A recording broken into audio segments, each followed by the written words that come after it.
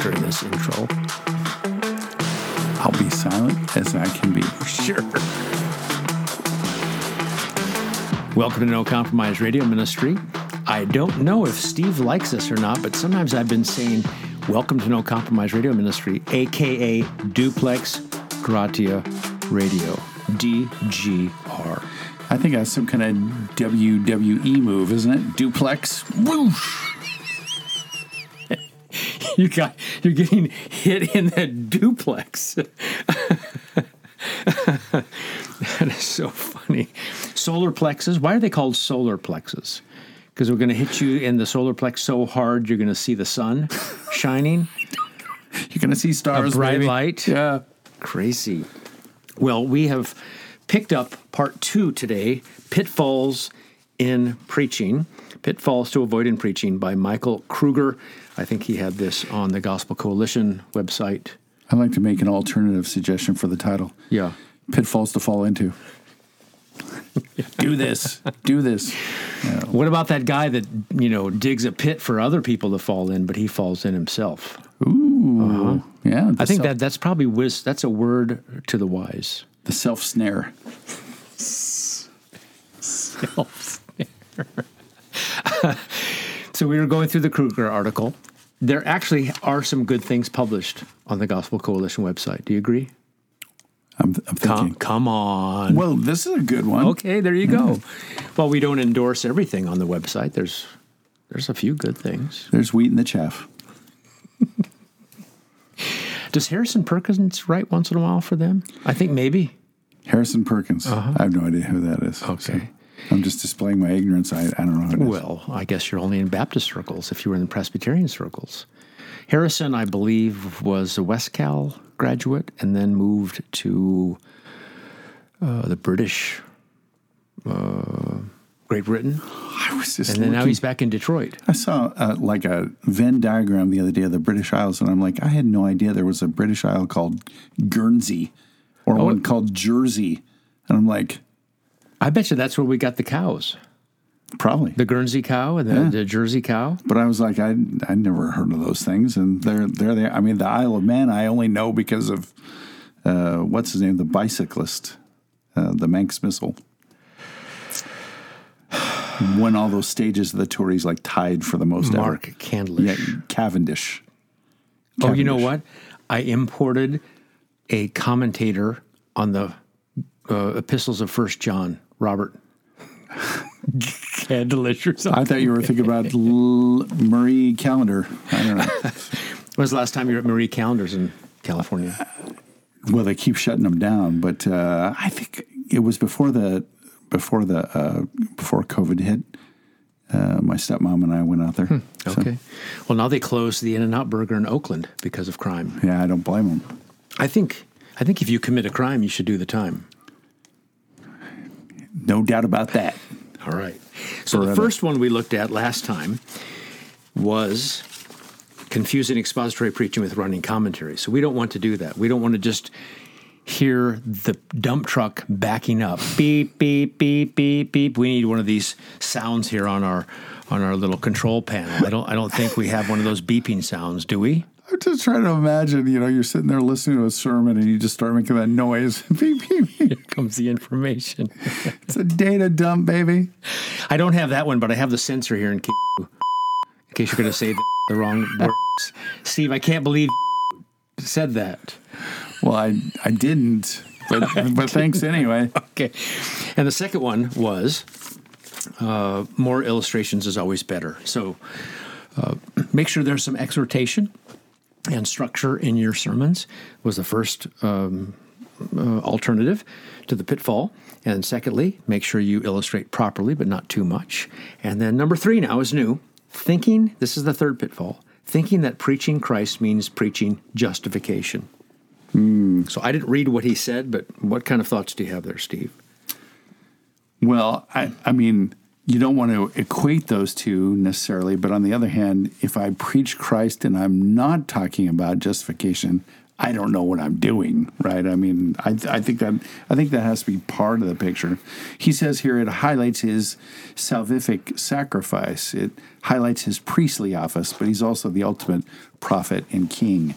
So, okay, well that makes sense, yes. Right? If you're only focused on one of his offices, that's not going to be that helpful. And even Sunday, I'm talking about Jesus the preacher, and that is his prophetic office. Yes.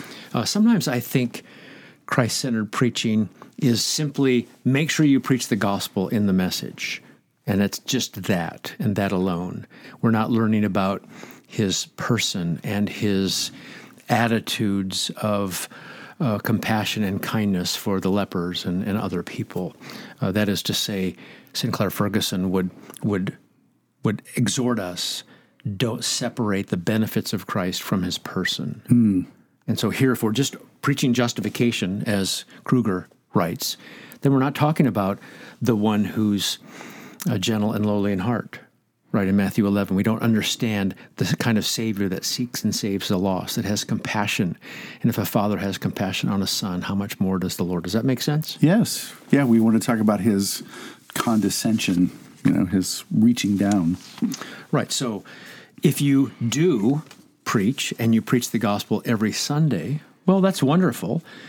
I just want to stress the fact that while difficult to talk about other areas in the Lord's life, because we just default to death, burial, resurrection, it's worth it. It's good for the congregation to get to know Jesus better.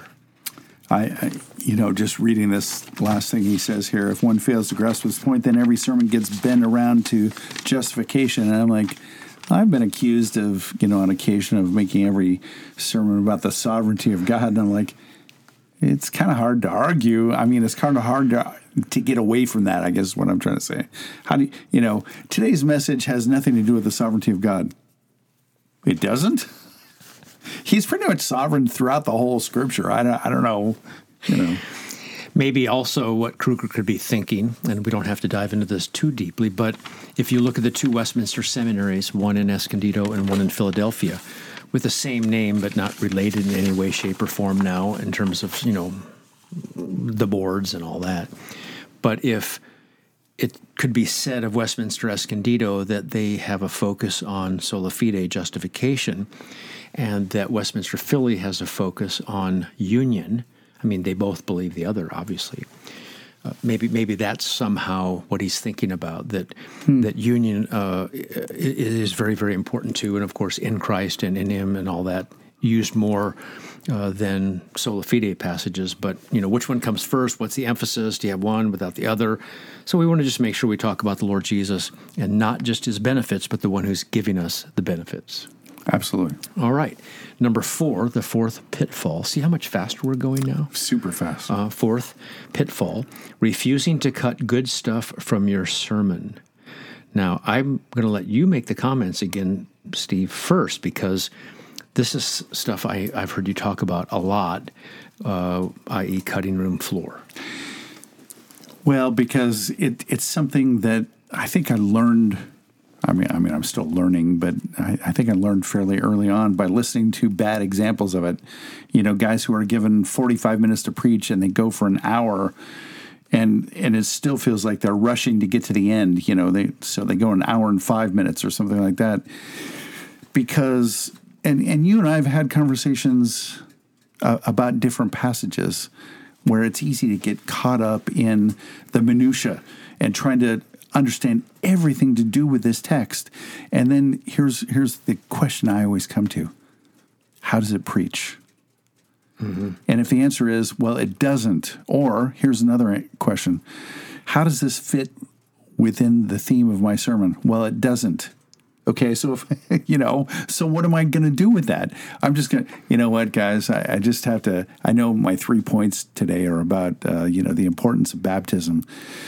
But in the same context, I also read, blah, blah, blah, blah. So I have to give you this.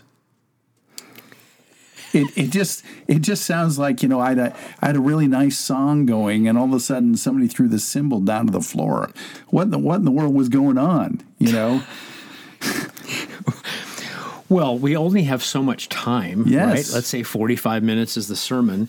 And we've studied, hopefully, depending on the week, 10, 15, 20, 25. I've studied over 30 hours for sermons in my life. I don't do that really anymore because of the aggregate knowledge, but we study a lot.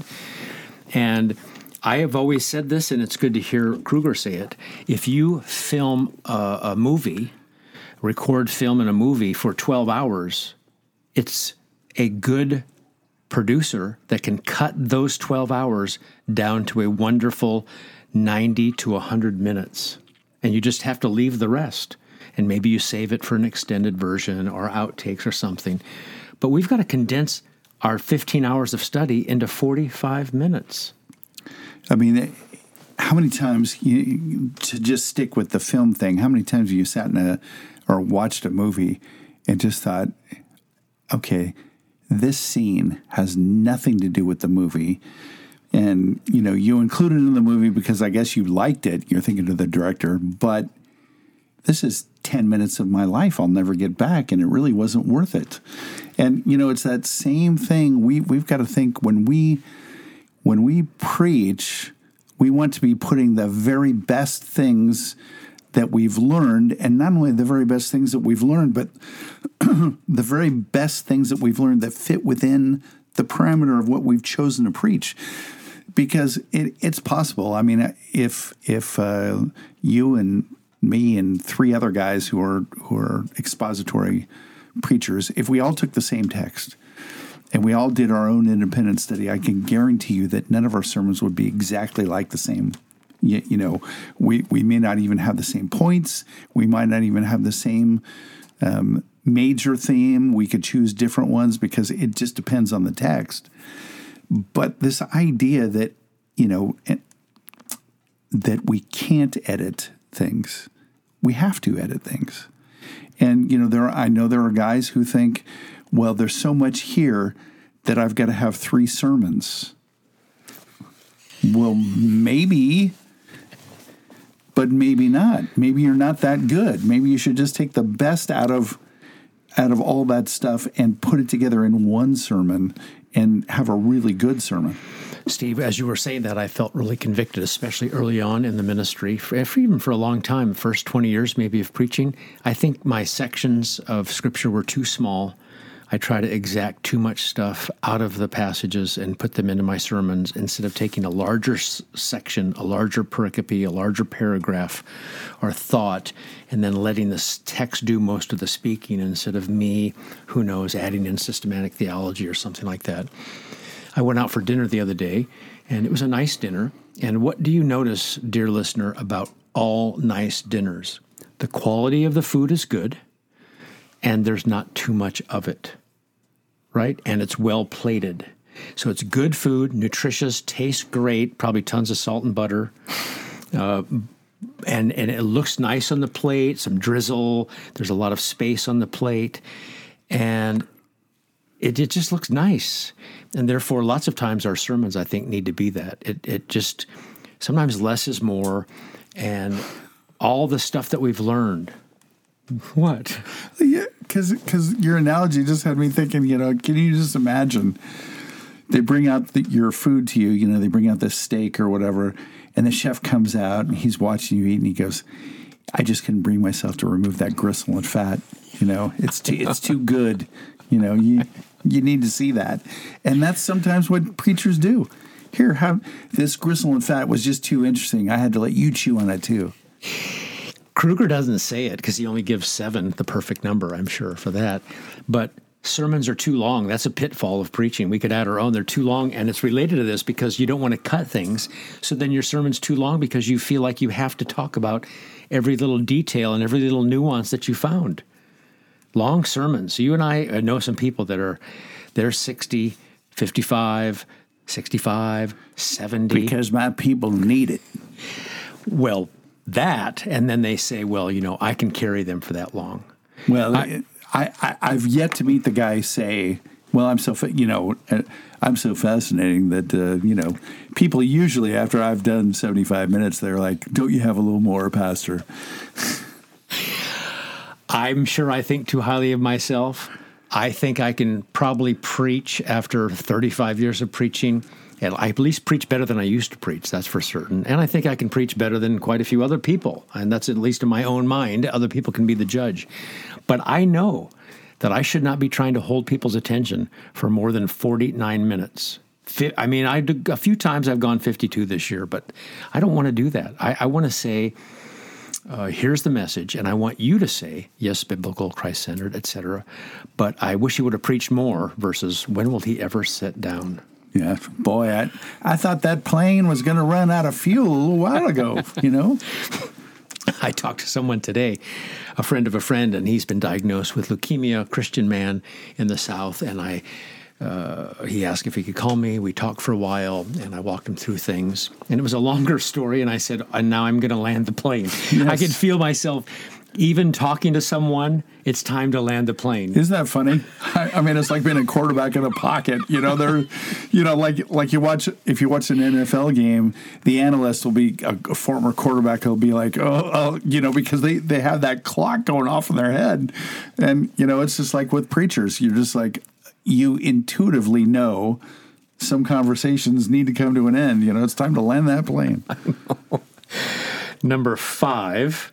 This is an interesting one. The 5th pitfall, according to Kruger, assuming that using original languages means parsing verbs in your sermon. I mean, there are some guys I could actually imagine in my mind them bringing their diagrams up and putting them up on a whiteboard or an overhead projector. See, this is why I'm doing this. This is the adverb, and here's the. I think they're known by doctor on their Twitter handle. I'm not going there. But, I'm just saying that some people I mean, is it good to know these things? Yes. Is it good to study these things? Yes. Is it going to move the souls? Is it going to convict anyone? Is it, if I'd have just known that adjective, is only, can only be placed between these two words. I'll never read the Bible again the same way. Thank you, Pastor, for that. I appreciate the grammar lesson. Steve, I think this is especially important for new pastors where they don't need to talk about all their Greek stuff that they've learned. And, they're proud of it. They understand the Bible better when you can understand Koine Greek.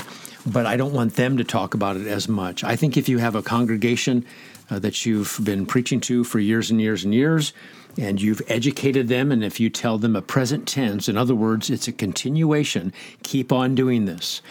Paul says, rejoice always, and the way it's written is, don't ever stop. There'll be times where you want to stop rejoicing, but the command is don't ever stop. And so if you said it's a present imperative, and then described what that means, do that once in a while. I wouldn't have a problem with that, would you? Yeah. I mean, you don't want to go, you're in the Hebrew and you go, this is the pual, or whatever. I mean, there are things that people just don't care about. But, if you say, for example, this is in the perfect tense, and so it's a one-time action with ongoing effect, and here's how that applies to you, right? You're washed of your sins once for all, or whatever. It can help people. It can encourage them, but you shouldn't sound like you're the English teacher. Well, Steve, I hate to disagree with you, especially on this radio show. Go right ahead. But in light of what you've been saying in our disagreement, I think I'm going to change the name of the church just to make a point and to stick you in the eye with this stick, poke you in the eye with this stick. I'm going to change, because of my position of pastor, the name of the church from Bethlehem Bible Church to Pluperfect Bible Church. That's good. I like that. Well, instead of BBC, will be PPC. Perfect Church. Now, of course, I want the pastor in his study to know what kind of verb that is.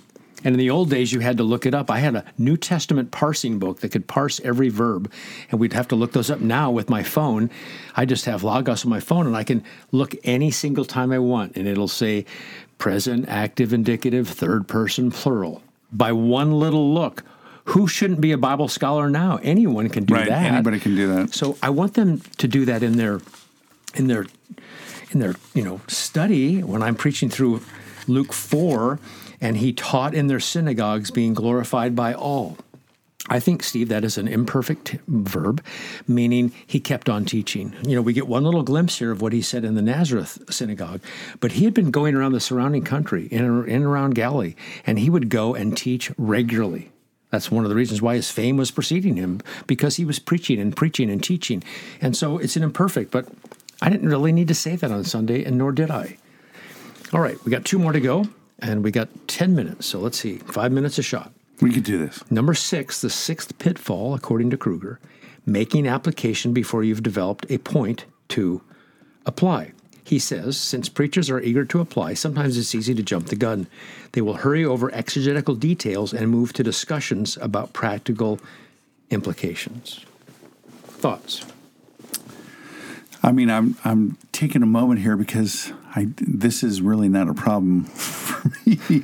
I mean, I don't rush to application. This is not my, but I think this is something that's common in evangelicalism, where application is the reason that people come to sermons, right?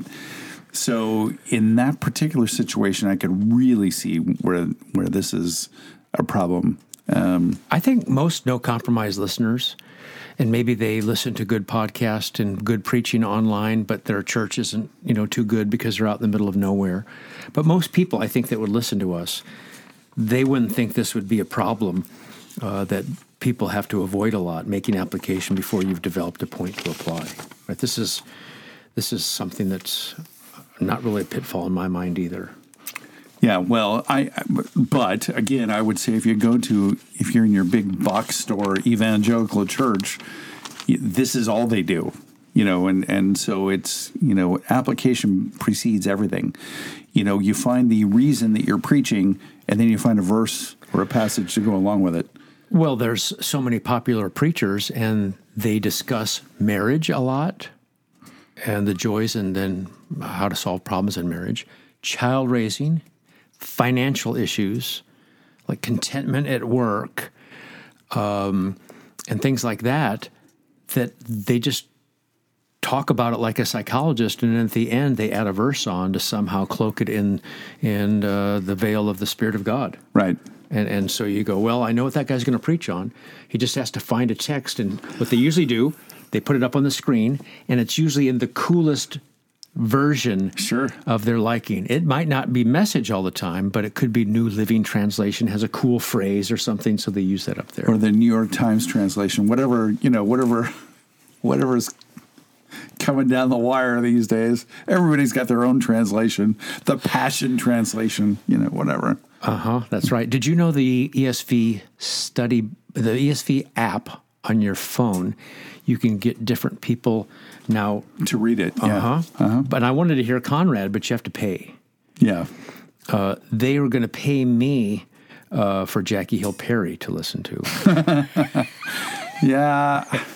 I mean, so some of the choices are a little odd there. Yeah. Well, what happens is somebody comes onto the scene in a rush, and they haven't really been tested, not really any track record. And you're like, oh, they're kind of trendy and they fit our certain demographic. Then you have them read the Bible. I'd like to know how much you get paid to read the entire ESV Bible. And then all of a sudden you go, oh, then they said that. Do we still promote that? By the way, if Crossway wants to talk to me about reading it, I'm available. I mean, just listen to our voices. I mean, it is voices made for audio. The way we think about our voices when we talk. Yes. I mean, come on. Steve wants me to do this one instead. It's my favorite. All right, number 7, and we're going to disagree here a little bit, but that's all right. Number 7, 7th pitfall, thinking that preaching from a manuscript makes you a better communicator. So before we do, Steve does manuscript and I don't. What are the pros and cons of manuscript preaching? Because there are pros and there are cons. Let's start with the cons first. I'll throw one out. Okay. Harder to do eye contact. Okay. Harder to think about something that's not in your notes and then add it in because you don't know how it's going to work out. No? I don't find it hard. Okay. I mean, because that will happen to me, but, I could see where that... I think, I'm not going to take either side on this, but I think that when he says thinking that preaching from a manuscript makes you a better communicator, I would tend to say yes and no. Yes, in the sense that from a manuscript, having written and thought everything through fairly thoroughly, sometimes I'll spin a particularly catchy phrase or something like that. But I think on the other hand, what you're saying is true too. What makes you, you in particular, a good communicator? I mean, if somebody were to read a manuscript of your sermons, they might not go, that was as awesome as it sounded in person. But it's the personable nature of what you say that communicates in a very, good way, in a very effective way. So I think there are pluses and minuses to both. I think there are probably, when I was just recently down at a Ligonier event, and I think basically almost nobody used any notes of any kind. I mean, it was like almost unnerving. Now, certainly they probably preached these messages a number of times, but there aren't many passages in the Bible where I'd go, just hand me the Bible and let me go. Right? I mean, it's terrifying. I mean, there's probably a few where I would do that, but not very many. So I think, in one sense, I think it can make you a better communicator in that, you've got things more refined and you've kind of formulated them really well. But on the other hand, what you're talking about and what I agree with is it's not just the eye contact, but it's also just the kind of eliminating the distance between the preacher and the listener, kind of making it so it just really feels like you're talking to them. Okay, Steve, I think that's an excellent insight.